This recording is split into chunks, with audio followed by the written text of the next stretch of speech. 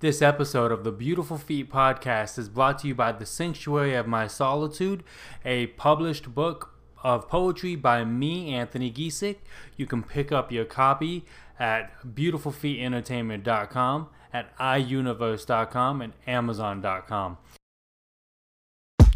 This is the Beautiful Feet podcast, a partnership with beautifulfeetentertainment.com. Follow us on social media at Beautiful Feet Entertainment and enjoy the show. Welcome to the Beautiful Feet podcast. My name is Anthony. And I'm Jessica. So this week we are continuing our conversation into the comparison between Nureyev and Eminem, and just the comparison between their two careers. Last week we talked about kind of their upbringing and their beginning into their career. So this week we wanted to talk about their career and just go in depth with that. Well, and also we had talked about the possibility if their career had any controversy that we could perhaps address those as well. Yes. So let's continue with Nureyev. What do we got? Well, at this point in time, in the early 1960s, he had already defected to the West, as we touched on and talked about in our previous episode. He did spend some time in New York City, and he spent some time in London, and he spent some time in Paris. He was just kind of really living that jet-setting life, going here, there, and everywhere. But he was performing while he was traveling, was that correct? Yes, he was performing. He performed with Margot Fontaine. He performed, he would do, so they would have a particular dance company, and he would be, their guest artist. Yeah. So he would do those kind of things, I don't know if we talked about this last time, but he actually made it onto an episode of The Muppet Show, which I just think is hilarious. No, we had not talked about either one of their transitions into movies and TV. We'll get to that. Mm-hmm. But he made it to The Muppet Show, so that's high praise right there. Let's talk about the height of his career. Was he award-winning in it? I mean, I don't know if they give awards for his particular art, but talk about his accolades. I want to say that he did win the Grand Prix, but again, I would have to look that up. Julie Kavanaugh has an excellent biography out about him, but it is a tome, it is a huge book, so that's going to be chocked full of more information about Nureyev. More information. I think, We've talked a little bit about this, how he started out, he was a dancer, and then he became more of a choreographer, and then finally he ended his career as an artistic director. Yeah, so there's stages to his career, just like there's stages to everyone's career. Well, and I think to really understand Nureyev and his career motivations, you have to look at, again, just the corner of the world that he's coming from, because he was coming from Russia, and they have this very deep seated transition of having their own style of ballet, because the Bolshoi started in 1776, founded by Catherine the Great, so they have, he's coming from this legacy of, okay, the state pays for your education, and, there are certain standards that they embodied with that. So it's almost okay, the state pays for your education with the expectation that you're going to perform for them. Yes, and exactly. For them exclusively. Exactly. And he was being told that he was going to be sent back to Ufa, which is where he was originally from. And he's like, if I go and I dance there and I do that, by the time I get to an actual company like the Bolshoi or the Kirov or all of these things, my career is going to be over. Yeah. So he's looking at it from a longevity perspective, not just for the next few years I'll be here and then I could retire. He's like, what do I do after that? Well, and you see, before him, Nijinsky came around, I want to say in the 1910s, 1920s, and he was traveling with a ballet russe, so you see kind of a similar vein of, you have the superstar who's traveling, but Nijinsky actually ended up retiring, and then he had schizophrenia, so that's a whole nother story, but anyway. So, just this tradition of like, okay, I have all of this, not just dancing talent, but he had a lot of acting ability as well while he was on stage. So when he like was making that transition from, okay, I'm going to be a dancer to I'm going to be a choreographer, what he was doing was he undertook this task of being able to reset these classical ballets that had already been put forth by like previous Russians, and he wanted to be able again to just take something that had like a little bit of a shelf life, I guess, and just try and breathe new life into those works, whether it was incorporating different costumes or larger roles for the male dancers. Like he wanted to be able to have that be his legacy after he was done dancing, was to be that of a choreographer. Nice. And then obviously, you know, as you age, as you like your body can only handle so much physical all right, I'm gonna get up, I'm gonna do this every day. So the artistic director, I feel like that was kind of like their answer to, okay, you were this great superstar, but we know that like his constellation was fading, because then you're going to see Baryshnikov come on in the 80s and he's going to take up that mantle of being the next great ballet star. Well, there you go. So, from Eminem's standpoint, like, we're talking about kind of career highlights, right? So, you know, his first single came out, his first album came out to very good reviews. And the first album being the Slim Shady LP. Okay, so I feel like I need to explain. You had Eminem and you had Slim Shady. Mm-hmm. So there's two different personas within this one artist. Eminem was very much the underground rapper who really just loved the culture, loved everything about it. Slim Shady was like this. He seems a little bit more irreverent. Explain. Like not. Whereas Eminem is gonna have more of a respect for rap and hip hop, I feel like Slim Shady is kind of mocking. So yeah, Slim Shady is very sarcastic, very in your face, writing, using phrases and words strictly for shock value.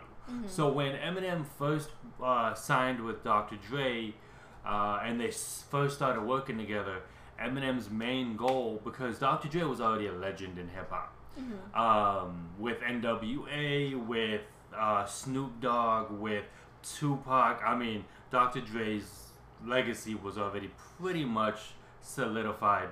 Eminem went in saying, I'm basically a nobody. He didn't want to impress people. He wrote to impress Dr. Dre. Mm-hmm. So he would sit there and think of the most outlandish things that nobody was really talking about. And Dr. Dre loved it. One, because Dr. Dre knew that this is gonna get him exposure, because he's gonna reach an audience that most people aren't reaching. Now, granted, when Eminem came out in the end of the 90s, it was about 97, 98 when his first album came out, which is the year I turned 10, which is why I know. I've been listening to him since I was 10, which, if you listen to the lyrics that I was listening to at 10, you'd probably wonder. But everyone else at that time was like very verbose. They were very like, look at the cars that I drive. Look at the chain, the gold and the platinum, and it's very flashy. It's very flashy. Eminem is far from flashy. His videos were always more of a low budget. His rhyme patterns and what he spoke about was always very almost self-deprecating in a way. So Slim Shady was really this way for Eminem to get to play a different kind of character. Exactly. And so because of that, his superstardom shot up. I honestly believe it's because not everyone is going to relate to the flashiness of hip-hop, where they talk about how much money they have because we don't have money. Mm-hmm. But when you have someone who's a little more self-deprecating, a little more, they're having fun with their lyrics, and they're just talking about whatever, it's more relatable. And Eminem's not afraid to get personal. He's not afraid to write from a personal standpoint of pain, frustration, anger. He writes about it all. He does not just give you the good, happy story. He gives you everything. Now, second album was the Marshall Mathers LP. That's more of a personal album, and still to this date, which that came out 2000, I believe. Mm-hmm. So we're going on 20 years of that album. It's still his top-selling album of all time. It actually is the highest. Last I checked, it was the highest-selling album of all time, not just hip-hop, of all time. So that tells you right there, it's a masterpiece of an album. And that's the one that nowadays, when he puts an album out, like Music to Be Murdered By, it's immediately compared to the Marshall Mathers LP. Mm-hmm. Automatically. Does it sell as much as the Marshall Mathers LP? Does it have the lyrics that the Marshall Mathers LP had? Like, in every aspect, it's compared to that album. Everything Eminem does is compared to that album. So that's the height of his career. Even though it's funny, that's not my favorite album. My favorite album is his third album, which is the Eminem Show. Because it is personal, but it still has Slim Shady's sarcastic side, and it's not as controversial, but we'll get to that in a minute. Well, and just this fact of being able to play a character, literally that was what Nureyev was doing. He was going on stage every night being like, oh, I'm gonna be like a prince or some other noble or all these things, whereas in real life, he was like, I'm not actually like a prince. I'm just an average guy. Yeah, and like I said, Eminem got to the point with his career, he made a name off of shock value. Mm-hmm. Like, he purposely would write lyrics that, like, the average listener would go, wait, what did he say? I need to go back and listen to it again. Well, and I think you do have to remember his age when he's recording these things. He's in, like, what, his early 20s? No. By the time... So, he got... His first album came out, he was 27. Oh, okay. So like... By the time Eminem Show... Not Eminem Show, but Marshall Mathers LP came out, 29, maybe? 30? But still young. Mm-hmm. Still learning. Still trying to figure stuff out, because you have to realize he was seemingly dirt poor before that, mm-hmm. and then next thing you know, he has money. Like, he doesn't know what to do with the money. Well, and I feel like that is another thing that is not always touched upon, is if you have money and you've never had it before, like, you need someone to help teach you how to manage it. And Eminem always kind of kept in his mind, like, that my career may not last forever, mm-hmm. so he didn't want to spend money. Yeah. Like, there's a story, and he actually confirmed it in an interview, but there's a story that always went around that early in his career, he went shopping or whatever, and he found, like, a Rolex watch that he really wanted. And, of course, this is at the height of probably the Marshall Mathers LP. So he's selling the most records he's ever sold in his life. He's richer than he's ever been. He calls his manager to get his accountant on the line, like, can I afford this? Right? Mm-hmm. And they go, yeah, dude, you're good.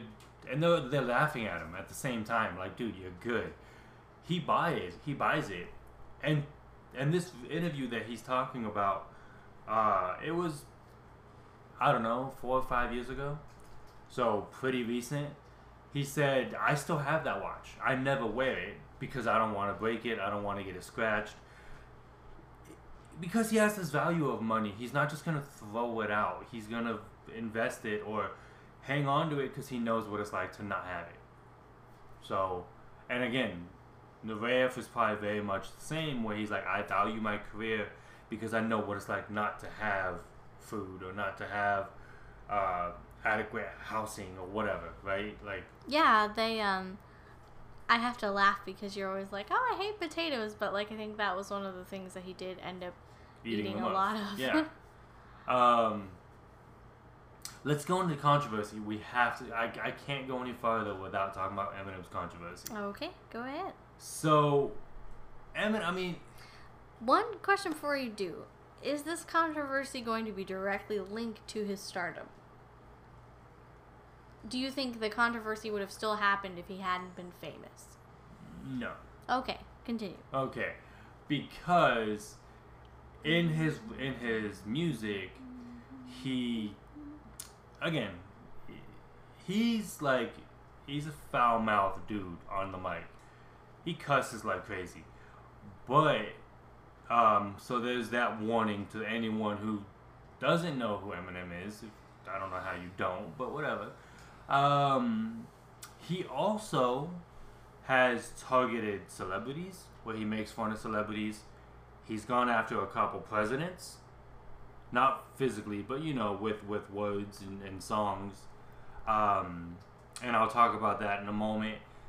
He's used homosexual slurs, I guess is the way to say it. Even though he does not mean them to offend actual gay and lesbian people from that community, he uses it more of, again, he comes from a scene where you battle people. You're going to make fun of people. Now, he's using these words to make fun of just people in general. He went after pop stars. Mm-hmm. The reason he went after pop stars is because oftentimes when his music was categorized, it wasn't categorized as hip hop, but pop music. And I feel like that designation probably did irk him because he did not set out to be. Him off. He was not a pop star. Mm-hmm. He made popular music, but he was not a pop star. He's an underground rapper who just happens to, when he made it famous, he made popular music. So that was his response to that. Now, his biggest controversy outside of his family, which we'll get into, was against GLAAD, the Gay and Lesbian Alliance. I forget what it actually stands for, but basically they were boycotting his music. They would boycott him at award shows because of his homophobic lyrics or lyrics against women. And again, he never intended it to be, I don't like women or whatever. He just uses words that he heard throughout his life. Mm-hmm. And I'm not saying, so, and then you have the controversy with his mom. So basically, in his first album, he wrote a couple lines about his mom and how certain alleged drug habits that she had and whatever. She didn't take kindly to that, and she actually sued him for a lot of money. So that would be her suing him for defamation of character? Exactly. I think that's what it was. And he actually, I think she won one of the settlements, but she didn't get very much money out of it. But now, granted, he has been known to allege that she suffered from Munchausen syndrome. Mm-hmm. And Munchausen syndrome, because I had to look it up when I heard this in the song. It's in the song Cleaning Out My Closet, which is a song all about his mom. And it's in the Eminem show, that album. So basically it's the idea that she would purposely, throughout his childhood, purposely make him sick or make him think he was sick to put attention onto her, so people would feel bad about, oh, I'm sorry, your son's not feeling well, let me help take care of you. I don't know if that's true. That could be 100% just made up. I don't know, but that's what he claims. Because that is quite an accusation. Yes. And I have read somewhere within my childhood, within my time of reading, that she did have Child Protective Services called on her at least once. Now, granted, Eminem also has a younger brother, who I think as soon as he made it famous, he took in. He took in a lot of members of his family, because he didn't think his mom was fit to raise kids. Bottom line. So, but yeah, his career is riddled with controversy.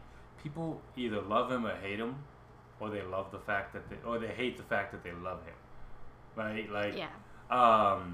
So when you think of his career, you have to really think of the controversy. But what he always kind of pointed it out to was the more controversy he had, the more people listened to his music. They say there's no such thing as bad publicity. So yeah.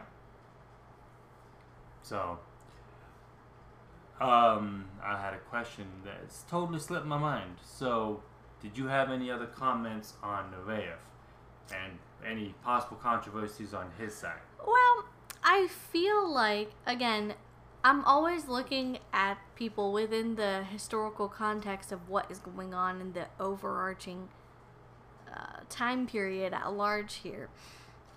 So when Nureyev was growing up and when he was a young man, to be a homosexual, which he was still not something that was readily accepted or a lifestyle that was really going to be just readily embraced by the public at large.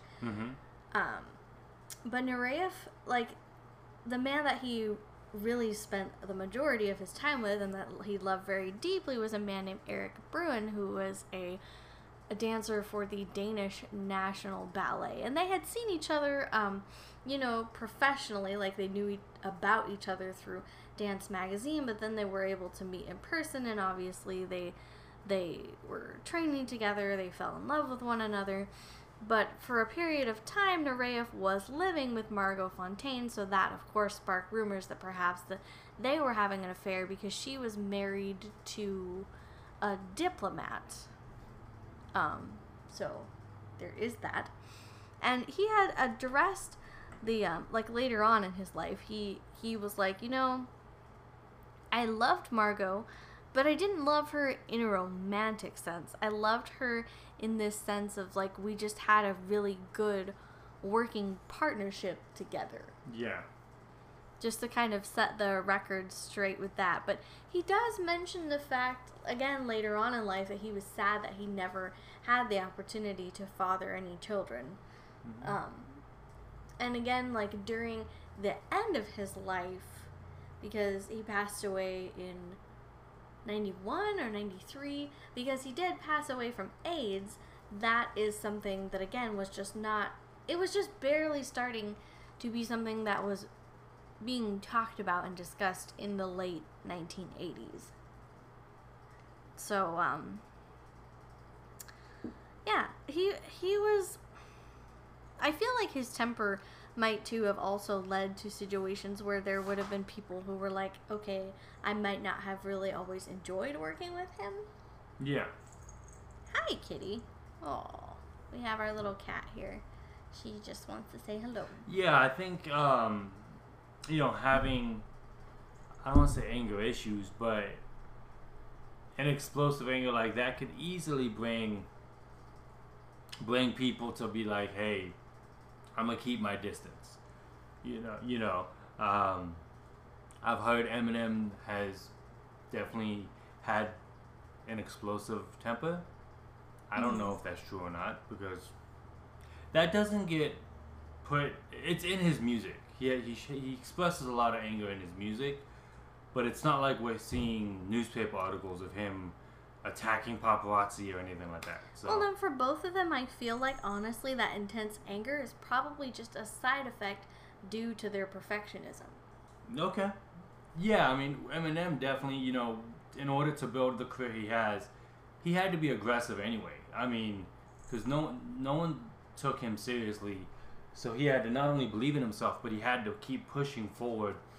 So he has that aggressive side and that competitive side, and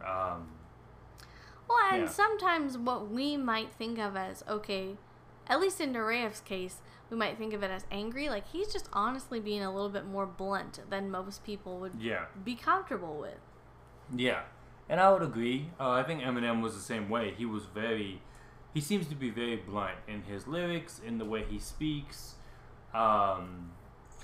But I've also seen a lot of interviews with people who've worked with him, especially women, because again, people claim he's like misogynistic and doesn't like women, but yet he's worked with like he's worked with Skylar Grey, Dina Ray. He's worked with Rihanna multiple times. He's worked with a number of women and songwriters and performers, and all of them say he's like the most kind-hearted, like polite person that you'll meet. So I'm like, okay, he's obviously not a bad dude, or they wouldn't work with him, right? And these are people who like it's not just sending stuff to each other back and forth, like they're in the same room working together. So well, and I feel like for Nureyev too, a lot of it was like, hey, sometimes I just want to get away. I want to head to the beach. I want to like be not in the spotlight right now. And that's why he was really hesitant, and like he was not a big fan of, okay, I'm going to sit down and give you an interview. Yeah. Because like when he wasn't in the studio, he was like, I just need to relax. Yeah, when I'm not at work, I'm just a regular person. And Eminem's more of a private person. Even though his music gives a lot of like his personal life, again, you don't see him putting his personal life on social media a whole lot. You never, like his last 2 albums have been there's been no promotion for them. It's just here's an Eminem album.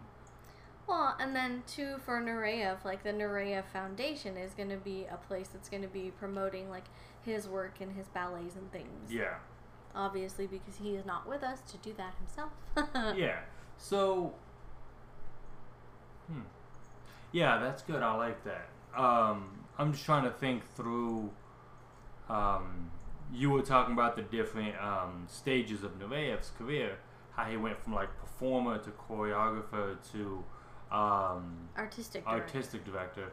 I'm thinking through that from an Eminem standpoint, like where he's the artist, and then he becomes a producer, and then he starts his own record label, and he also has a Sirius satellite radio station called Shade 45, which he doesn't. I don't know what he. I think he just owns it. I don't know if he works for it. I think he honestly just owns it. And I don't know if he's done any other endorsements or anything like that. I think that's it. Well, and for me, like what I really enjoy is being able to see from when Nureyev was born to when he died, like in that 60-year span of history, just how much historical change like that he was not only witnessing but actively being a part of. Yeah. Because obviously after he defected to the West, you're going to start to see a whole lot of other talent slowly trickling into like, okay, we want more artistic freedom. This is going to offer it to us. Like even Baryshnikov, that's why he, I want to say, is based out of Canada now. Pretty much the same exact reason. Like I just wanted a chance to be able to get away, and so the West offered that to me. Yeah. So that could definitely be considered a controversy in and of itself, is like, okay, what was Russia doing wrong that their top talent was like, I'm out? Well, what do you think that would be then? Well, and Nureyev was asked this question, like he was interviewed and he was talking about, someone was like, oh, do you miss your mom? Do you want to be able to see her? And he was like, yes, I do miss her. I want to be able to see her. But I know that the people at the top, like the people who are politically involved, who could make that happen, are not going to want to because it does not benefit them. Yeah. So he's speaking out against the country and their policies. Because after he defected, like his father lost his government position, his mother and his sisters, who were going to be dependent on his success at the Kirov Ballet, like they just became politically ostracized. So yeah. It really was, this choice had rippling effects in his family at large. I mean, again, we see that same similar circumstance with Eminem, where he was very vocal when it comes to certain presidents, right? So he's always, I mean, from the beginning of his career, he's always kind of poked fun at presidents or certain things that presidents do. But there's two presidents that he just completely was like, I don't support you. One of them he spoke about was on a song called Mosh, which is on his Encore album, and it was about President Bush. And he just basically disintegrated, like just talked about every aspect of the administration and how we need to vote against Bush and whatever. And that was one of those songs that, like, I think he actually got put on like a watch list by the president. You know what I mean? Like, and then, well, obviously, when you're going to speak out about a person who is in power or getting ready to take power, then yeah, they're going to. Oh, this was after he already was president. So that would definitely be like something that's going to be notable.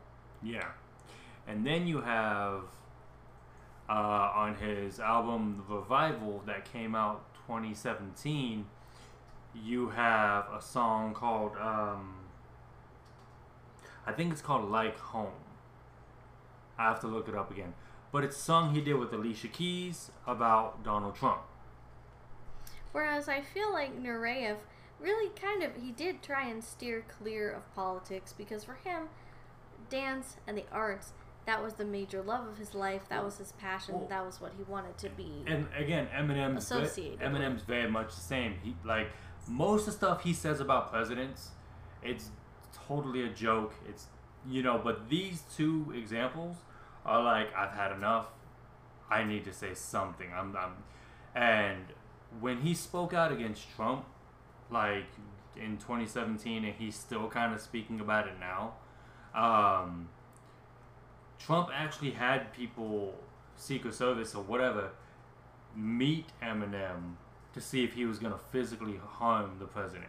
So now we see the fact that we have these artists who are being impacted by the situations that are going on during the time that they're being alive, and like just how to translate that over into their artistic forms. Yeah. Because dance in the 1960s and 1970s really went through, I want to say, like a major overhaul. Yeah.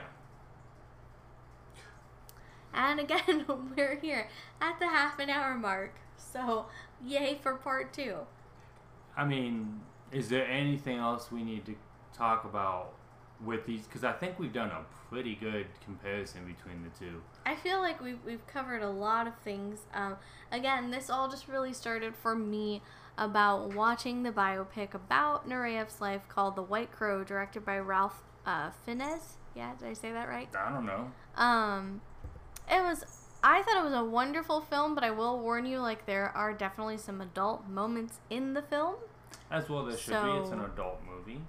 It's not that kind of movie, but no, like, it's not. But it's not for kids. You do see, like, there's nudity, and then they also have a moment where they go to essentially what would be a topless bar. So just your mom liked that scene. I think she actually fell asleep a little bit during that moment. She purposely was like, nope. Anyway, so yeah, just my passion for ballet and being able to see a little bit of Nureyev's life story just on the big screen was really exciting for me. Yeah. Yeah. It was fun. It was fun having this discussion. I don't know if there'll be a part 3. Maybe we can work that out in the months before the end of the year. But yeah. Let's go ahead and jump to a quick break, and then we'll be back with the Bible study portion of the podcast. So hang tight. We'll be back with the Beautiful Feet podcast. Inspired by hip-hop and the faith culture, The Sanctuary in My Solitude, The Thoughts, Feelings, and Life Lessons of an Imperfect Christian by Anthony Giesick is BeautifulFeetEntertainment.com's work in print. It is a book of poetry, and it's available through iUniverse.com, Amazon.com, beautifulfeetentertainment.com, and the links are also available in our social media and podcast. So please consider The Sanctuary of My Solitude if you're looking for a next great read. Thank you so much. Welcome back to the Beautiful Feet Podcast. It's the portion of the podcast where we're going to go ahead and jump into scripture. We haven't been going over a book, but we're going to actually be going over the Christmas story from a few different people's point of view. Oh, okay. Yeah, so, welcome to the conversation, Jessica. Okay, so I'm literally sitting in front of a gorgeous Christmas tree right now. So I'm totally just enraptured by the beauty of it. So anyway, okay, so our first character is, drumroll please, Joseph. So what was so spectacular about Joseph? Before we answer that question, would you mind reading the verse that we had chosen for this week? Yes, okay, so we are taking a look from the book of Matthew, chapter 1. Let's see. I'll go ahead and start at verse 18, and then I will read 18 and 19 for right now. Mm-hmm. And then we'll move on further. Anyway, okay, so my heading is the birth of Jesus Christ. Now the birth of Jesus Christ took place in this way. When his mother Mary had been betrothed to Joseph, before they came together, she was found to be with child from the Holy Spirit. And her husband Joseph, being a just man and unwilling to put her to shame, resolved to divorce her quietly.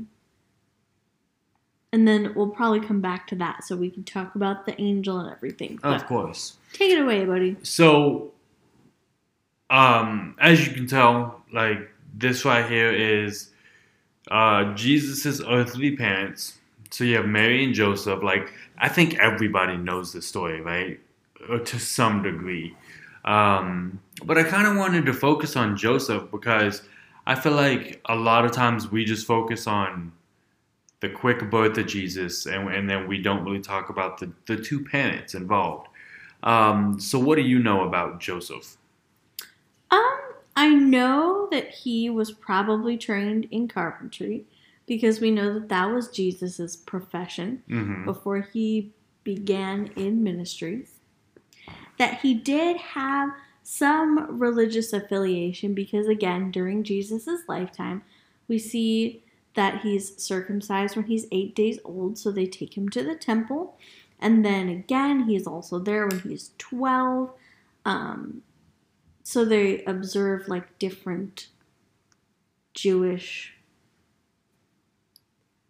like feast customs, festival. Yeah, customs is the better word. So we know that like he's not a priest, but he is a man of faith. He comes from I love this little snippet, the house and the lineage of David. So he is descendant from royalty. And all that means is David, had kids who eventually, if you go down that line, Joseph would be in that line somewhere. And that's the part of Matthew chapter 1 that you always gloss over because it's a lot of names that I don't even know how to pronounce, much less know who the people are. I just think it's cool because it's like literally like you think of David and Goliath, like it's that guy. Yeah. He has a legacy. So going back,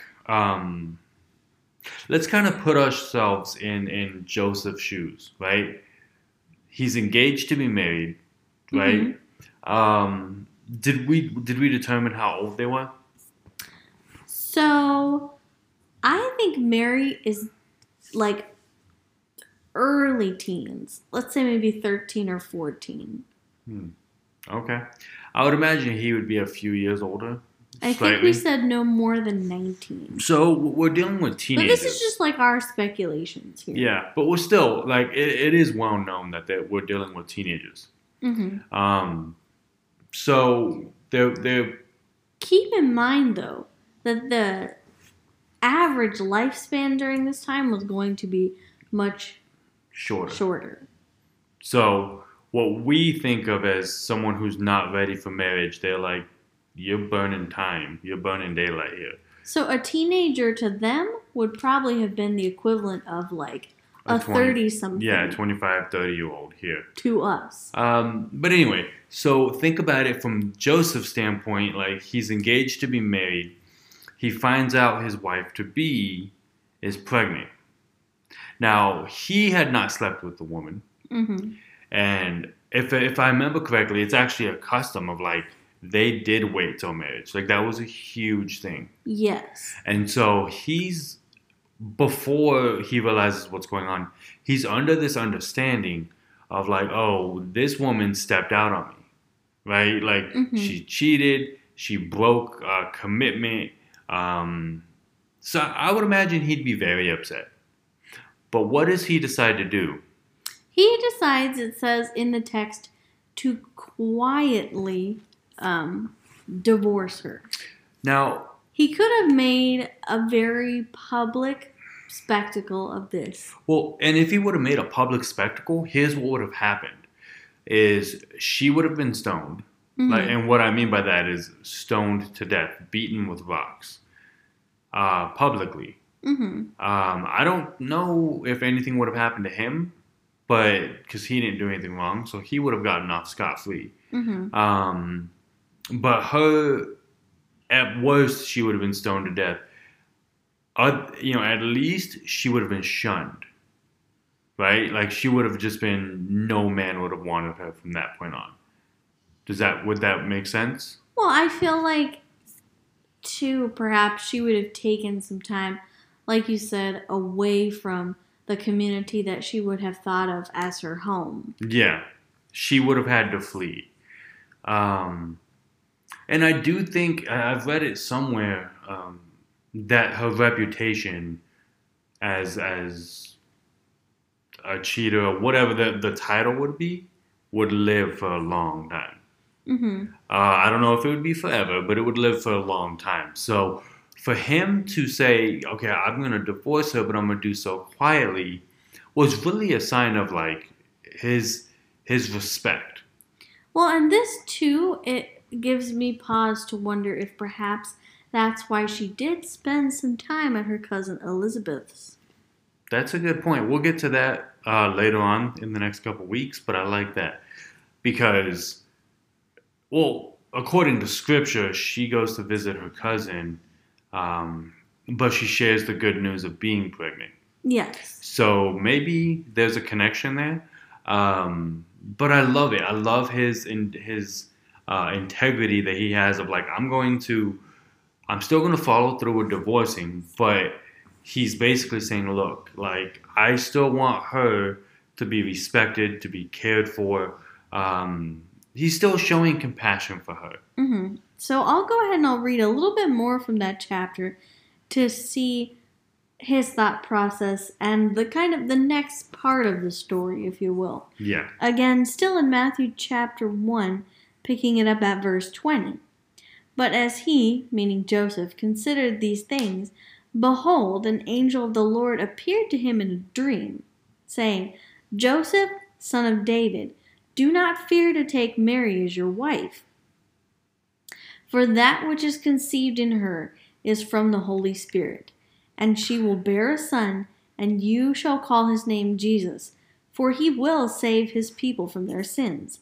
And all of this took place to fulfill what the Lord had spoken by the prophet. Behold, the virgin shall conceive and bear a son, and they shall call his name Emmanuel, which means God with us. So when Joseph woke from sleep, he did as the angel of the Lord commanded him, and he took his wife, but knew her not until she had given birth to a son, and they called his name Jesus. So, again, what I like about that is the simple fact of, like, it's this simple fact that the Holy Spirit spoke to him and was like, look, what you're experiencing, what is about to happen, is part of a bigger plan, right? And through, like, if you go with the plan to divorce, it's gonna change the plan. He's being encouraged by the Holy Spirit. Stick to the plan. Continue with marrying her. He says, don't know her till you're married, till you're married. Basically means don't sleep with her because you don't want to raise that suspicion. But I love it. He's obedient to God's word. He's obedient to what God is teaching, telling him to do. And I think that's just really important. Did you have any further thoughts, or do you want to? I was just ready to move to Luke chapter 2, verses 1 through 7. Let's do it. Hi, puppy. In those days, a decree went out from Caesar Augustus that all the world should be registered. This was the first registration where, oh my goodness, I'm not sure how to say this, Quirinius? We'll go with that. Was governor of Syria, and all went to be registered, each to his own town. And Joseph also went up from Galilee, from the town of Nazareth to Judea, to the city of David, which is called Bethlehem, because he was of the house and lineage of David, to be registered with Mary, his betrothed, who was with child. And while they were there, the time came for her to give birth. And she gave birth to her firstborn son, and wrapped him in swaddling clothes, and laid him in a manger, because there was no place for them in the inn. I think it's interesting that Luke takes the time to mention that this was a census year, because for us here in America, 2020 was also a census year. And I'm guessing a census then and a census now is very similar. It's getting a count of who is in your community,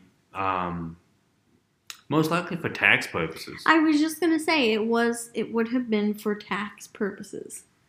To just kind of see, like, okay, there are this many people who live in this area, and he had to travel to his homeland where he kind of grew up, because he was still registered there. Like, because back in those days, like, you were still registered wherever you were raised.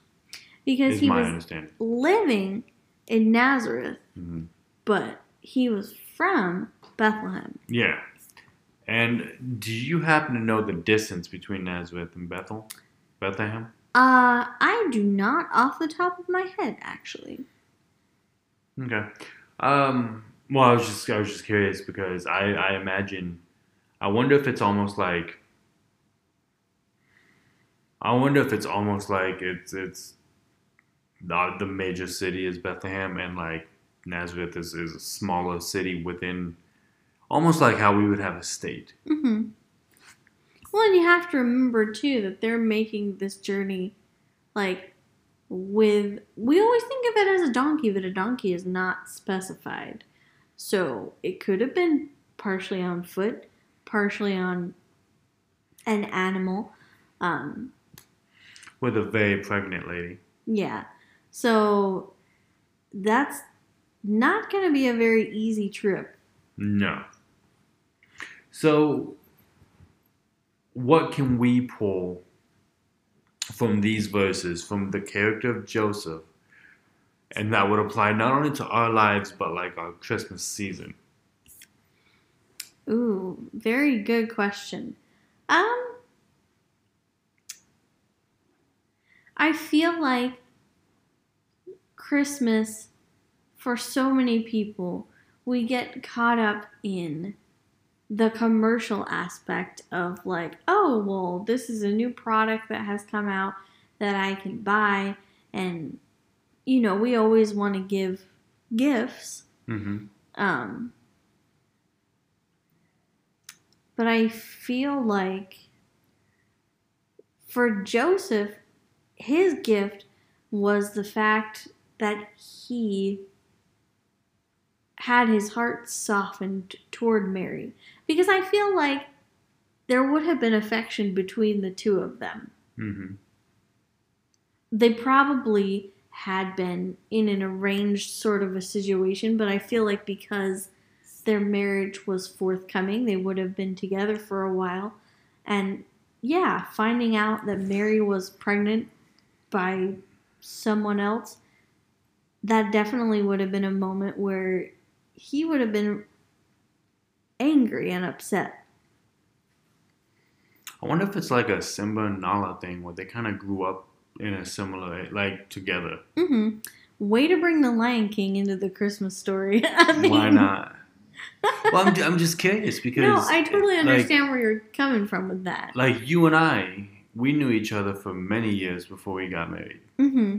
And just with the little bit that we knew each other, there was already a connection there. Yeah. I couldn't imagine if we grew up together. You know what I mean? Mm-hmm. That would make it totally different. But you also have to think about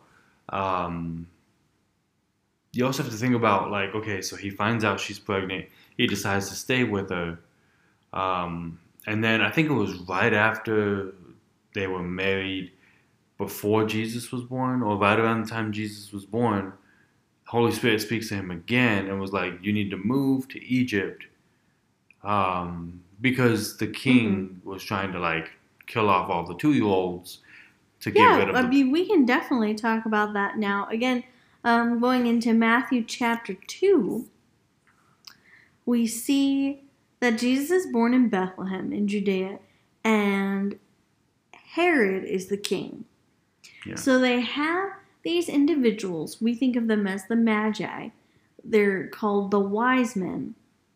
And they came from the east, they're coming into Jerusalem, and they're like, hey, we're searching for the one who's been born the King of the Jews. We've seen his star in the east, and we've come to worship him.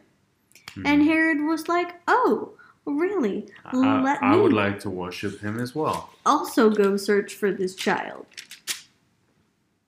But the flight to Egypt, that happens, like after the wise men have come to Jesus and Joseph and Mary where they were staying. They present their gifts. They go home a different way. They do not return to Herod.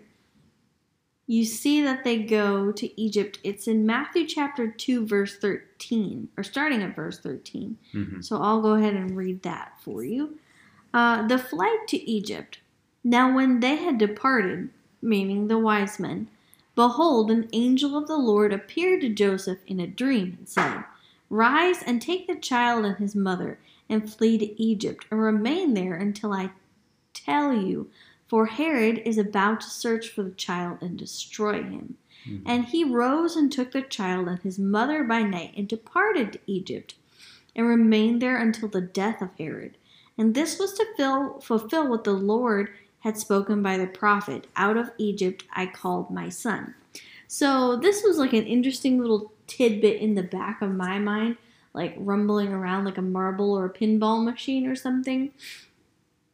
So Joseph, the story of Joseph, and his many-colored coat, that Joseph was known for the ability to interpret dreams. So I feel like it is interesting to note that this Joseph is also being given vital information through a dream. That's just the hand of God being like, I'm gonna connect all these dots. Like and I feel like this is gonna come up in 2021 when we talk about the ethnicity and like how everything connects. Like I have never made that connection before, and I have been around the church a long time. Like I've definitely heard the around Christmas 30 story. Years, roughly. Yeah. So well, okay. So, but here's what I love about Joseph, right? Mm-hmm. The father of Jesus, Joseph. Yes. Now we have to clarify. Yeah. So here's what I love about it. He's a man who, again, because I grew up in a society, like in a culture where men kind of are an afterthought. Mm-hmm. You know what I mean? People always talk about the strength of a mother, the strength of women, and that's an amazing thing. But I think we forget about the characteristics of a father. Does that make sense? Mm-hmm. And we're seeing that in Joseph, where very beginning, he's put through the ringer and he sticks it out with his wife, right? Where he could have divorced her, he decides not to because of the Holy Spirit speaking to him. Now we have a moment where he's laying in bed. The Holy Spirit speaks to him again. Because it's important to note that Jesus was not just born when the wise men arrived. Like, he would have been toddler. He would have been a toddler, 2-3 years old. And that's why the king was looking for him, because the prophecy that they were following was saying, oh, the Savior is going to come from this area. Mm-hmm. So he slaughtered all the babies, all the boys around that age of 2. Like 2 and under. Yeah, because he wanted to keep his throne. He thought it was political. It wasn't political. Mm-hmm. But going back to Joseph, he's laying in bed, and he's just like, the Holy Spirit knocks on his chest and just goes, look, this is what's going on. You need to get out of here. Without even a doubt, without a question in his mind, he packs his wife up, packs his kid up, and leaves, and lives in Egypt for a few years. And that definitely would have been a big trip to go from where they were to Egypt. And you also have to not only kind of applaud him for his obedience, but applaud Mary for her obedience, not only to God, but to her husband. Because could you imagine if I woke you up the middle of the night and be like, we got to leave, we're going to Canada. Because our son is in danger, which we don't have a son. But you see what I'm saying? Like, yes. It would be, you'd look at me like, are you out of your mind? I'm going back to bed. Uh-huh. Well, because, like, we have our jobs and our life and, like, everything. And... Well, and I would imagine they did too. Mm-hmm. To some degree. Again, I don't know if we've touched on this, but he was a carpenter, so he would have had, people that would have known him for his skill and would have come to him to make things for them. Exactly. So that's what I pull from Joseph, is just this obedience that he has to the Holy Spirit to go, look, the situation isn't perfect. You're in danger. But to listen to the Holy Spirit and go, okay. Because he doesn't even come back to his home until the Holy Spirit tells him that he can. And for all, like, when Jesus was born, we knew they had family there because that's why he went there to be registered. But going to Egypt, there's not any footnote for us that says, yes, he had people that he knew or that he could stay with. So we can assume he had no family there. So he is taking his wife and young child to a place that he presumably has never been before himself. Doesn't know, nothing. There's no economic certainty. So, yeah. It almost seems like just too fantastical. I don't know. Well, see, and this is what I love about the Christmas story, right? It's like, and this is why I dig into this every year, because I'm like, okay, it's not just Jesus being born in a manger, mm-hmm. right? It's not just the wise men coming to see him as a toddler or whatever. It's all these characters, all these people being perfectly moved around by God to ensure that Jesus survives or is born, survives, and is able to take the throne of God. Well, and going back to Joseph of the many-colored coat, he rose to be Pharaoh's second in command through his ability of dream interpretation. And then when the famine in the land came, he was able to save the children of Israel and also the people of Egypt. And then there was a Pharaoh that didn't know Joseph, so the people were enslaved for 400 years before mm-hmm. God called them out of Egypt with Moses. So now I feel like this is just God showing his consistency to be like, okay, I'm going to yet again take this person that is most special to me and bring them out of Egypt. Yeah, definitely. Just like think of the history that the Israelites had with the Egyptians. That's awesome. As that's like really this crazy. workforce, and so yeah, I don't know. I just really think it's neat. Yeah. So, is there any more that we need to discuss about Joseph? I mean, we could probably talk for a long time. But this is just the overview. Mm-hmm. Well, we know that like he and Mary do go on to have other children, and At least one that I know of. because he does have a brother, and I believe Jesus also had sisters as well. Like I said, one that I know of, but Mm-hmm. I haven't researched the Sisters of Christ. But I mean, yeah. So as you guys look at this scripture, or these scriptures, I should say,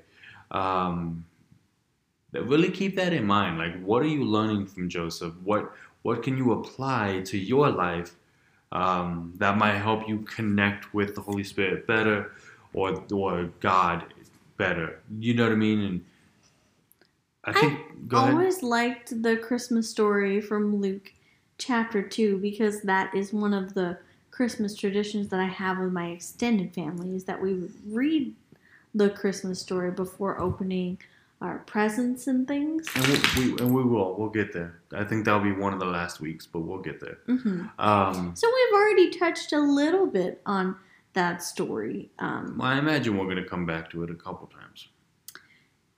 And like for me, because I grew up in a liturgical church, we have the season of Advent, which is the 4 weeks leading up to Christmas. So you focus on the attributes of love, joy, peace, and hope. And not necessarily in that order. Not necessarily in that order, no. But it's just a calming time. Again, there's this dichotomy between our culture and our faith. So our culture is like you have to be very, very busy and you have to get all of this stuff done. But our faith says no, like this is a time of quiet reflection. Mm-hmm. And again, I feel like Joseph had these moments where, of course, especially like after Jesus is born and he's growing up, he would have just sat and reflected to be like, okay, yes, he is my child, but he also is the Son of God. And I mean, they knew, yes, he's going to save his people. But like, can you imagine as a parent what that would have been like? To be like, what is my child going to go through? Well, and that's what I'm saying. Like, because Mary and Joseph, they couldn't have known the crucifixion. They couldn't have known what was coming. But I'm sure it was one of those things, especially as Jesus was growing older, getting ready to be a part of his own ministry, that they would have sat back and reflected about. And like you said, that would be hard to deal with. Or even just being woken up by the Holy Spirit and being like, your son is in danger, move him to Egypt. What? So that shows Joseph's obedience, not once, but twice, to an angel of the Lord. Mm-hmm. Because if Joseph had said, no, I'm not going to marry this woman, or no, I'm not going to take my family in the middle of the night. Or imagine it, like I said, if you waited. Mm-hmm. Well, you spoke it to me tonight, but I'm going to wait till tomorrow night. I'm going to wait till the night after that. He just keeps pushing it. It might have been too late. Mm-hmm. He gathered up right away and just, we're going. You know. That just shows the faith that he had, you know. And I think, right now, I think that's the faith we need. Mm-hmm. So, yeah. What are you guys getting from this verse or these verses? Like, feel free to hit us up. Hit us up at beautifulfeedentertainment.com. Beautiful Feet Entertainment on Instagram and Twitter. Go ahead and share your thoughts with us. Any last thoughts? Like you were saying, how this shows Joseph's faith, I feel like, again, even though he's not a priest, he must have had some sort of deep connection to God and the Holy Spirit and just these attributes. And this is what I love when you read Scripture, especially the Old Testament. Because the Old Testament, quote, the church, quote unquote, was not established, right? So, like, when you go to church now, they're like, oh, here's how you connect with God. You read your Bible, you pray, and there's like steps. Mm-hmm. They didn't have that. They probably had something similar. Like, they still had prayer, but it looked different. Mm-hmm. You had men working as shepherds, having a full conversation or a few full community with God, like Abraham, Moses. I don't think Abraham was a shepherd, but you get my point. Like these men who had manual labor jobs, and they didn't have time to be like, I'm gonna start off in the morning with deep prayer and meditation like that. That probably wasn't in their preparation. It was just a daily thing that they did on their own. Whereas now we have the church trying to guide us and teach us how to do it, and it's great. But I think there's something we're missing sometimes where we forget the personal connection with it. Well, again, I feel like for us in the modern world, it all goes back to, are you taking time to have reflection, whether that's reading your Bible or doing a devotional or just sitting and being in the quiet and allowing God to speak to you in whatever form that manifests itself. Yeah. Like for me, when I pray, I really enjoy to actually like journal it out, like to write it out. So I can look back and see, oh, okay, God did answer this prayer in this way. And one thing I've learned, because you and I are totally different as far as how we express our faith. We're totally different, which is fine. You journal. I, on occasion, but most of the time I don't. But I've learned to not press my way of connecting with God onto other people. I know we're getting kind of off topic, but that's okay. I just feel like it's your personal relationship with God. Yeah, you have to develop your own personal connection with God and how you do that. Exactly. And again, I feel like Joseph must have had a connection with God for God to choose him and for God to choose Mary. Like, And yeah, next week we are going to talk about Mary. So we're going from Joseph to Mary, and then we'll plan the other 2 weeks. But speaking of planning, for those of you who are wanting to know what's going on behind the scenes at Beautiful Feet Entertainment, today we had like a major planning session. We sat down, we looked at our calendar. We have both the Bible study portion of the podcast and the, hey, here's like the interviews, the movies we're going to cover.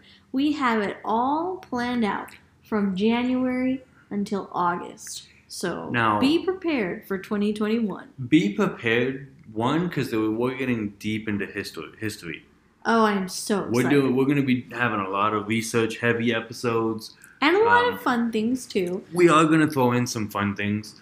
We're going to end the 2020 season just going through some Christmas movies, but we're really going to 2021 January. We're hitting the ground running, going deep into history of the Bible, things like that. So it's going to be a lot of fun. So, yeah, that's just kind of what we've been working on. I love it when we have those moments where we really sit and are like, okay, this is what we want to have for our listeners. I feel like it makes it so much easier for us to let you know what's coming up next. So, thank you so much for listening with us during this holiday season. Absolutely. And you know, like I said, feel free to comment. Feel free to contact us in beautifulfeetentertainment.com and Beautiful Feet Entertainment on Instagram and Twitter. And we're just going to keep this party rolling. Would you mind praying us out? Of course.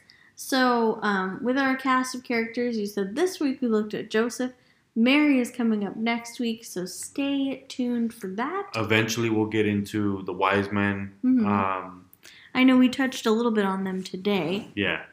Yeah. I don't want to spill the beans totally across the floor, but yeah, we got some stuff coming up this month. Pictured it. I pictured beans just everywhere. All right, let's do this.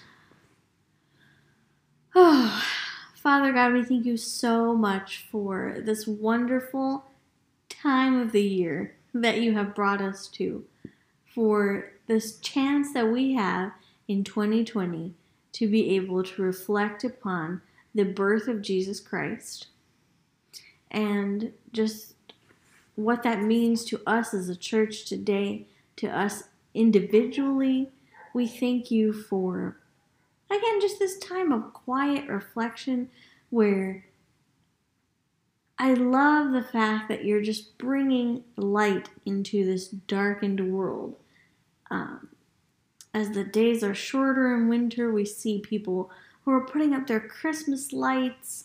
They might have a fireplace going, but we know that Jesus truly is the light of the world for us, and we thank you so much for the fact that, again, that you sent him to be born as a baby and that we can watch him grow and just have these teachings from the Bible. The Bible is the Word of God that is alive, it's living, it's always ready to impart something new to us. And we thank you for this story of Joseph, that we looked at his integrity and his obedience and the faith that he had and the family that he loved. So we thank you that even now, so many years after the birth of Christ, that we are able to just be blessed by this story. And we thank you for each and every one of our listeners, that you would be with them during this time, that you would keep them safe, and that you would keep them happy, that they would be healthy, and that we thank you so much for the community that we're building through our podcast. We thank you for the fact that we're able to share in our faith in this way. And Jesus, we thank you especially for the life that you lived for us and that you died for us so that we could have eternal life. And it's in your precious name that we pray. Amen. Amen. So, yeah, we're going to go ahead and end this episode. We'll be back next week with some more stuff. I forget what we have planned for next week. Oh my goodness, Tony, we're talking about Mary because we talked about but what Joseph. about the other portion of the Bible? Or the other portion of the podcast? So, we're doing Christmas movies. That is correct. So, yeah, we're starting to review Christmas movies because it's the Christmas season. Duh. Anyway, we'll be back next week with the Beautiful Feet podcast. Thank you for listening to the Beautiful Feet podcast, a partnership of BeautifulFeetEntertainment.com. Please feel free to follow us on social media at Beautiful Feet Entertainment. Please visit BeautifulFeetEntertainment.com and do not forget to like, share, and subscribe.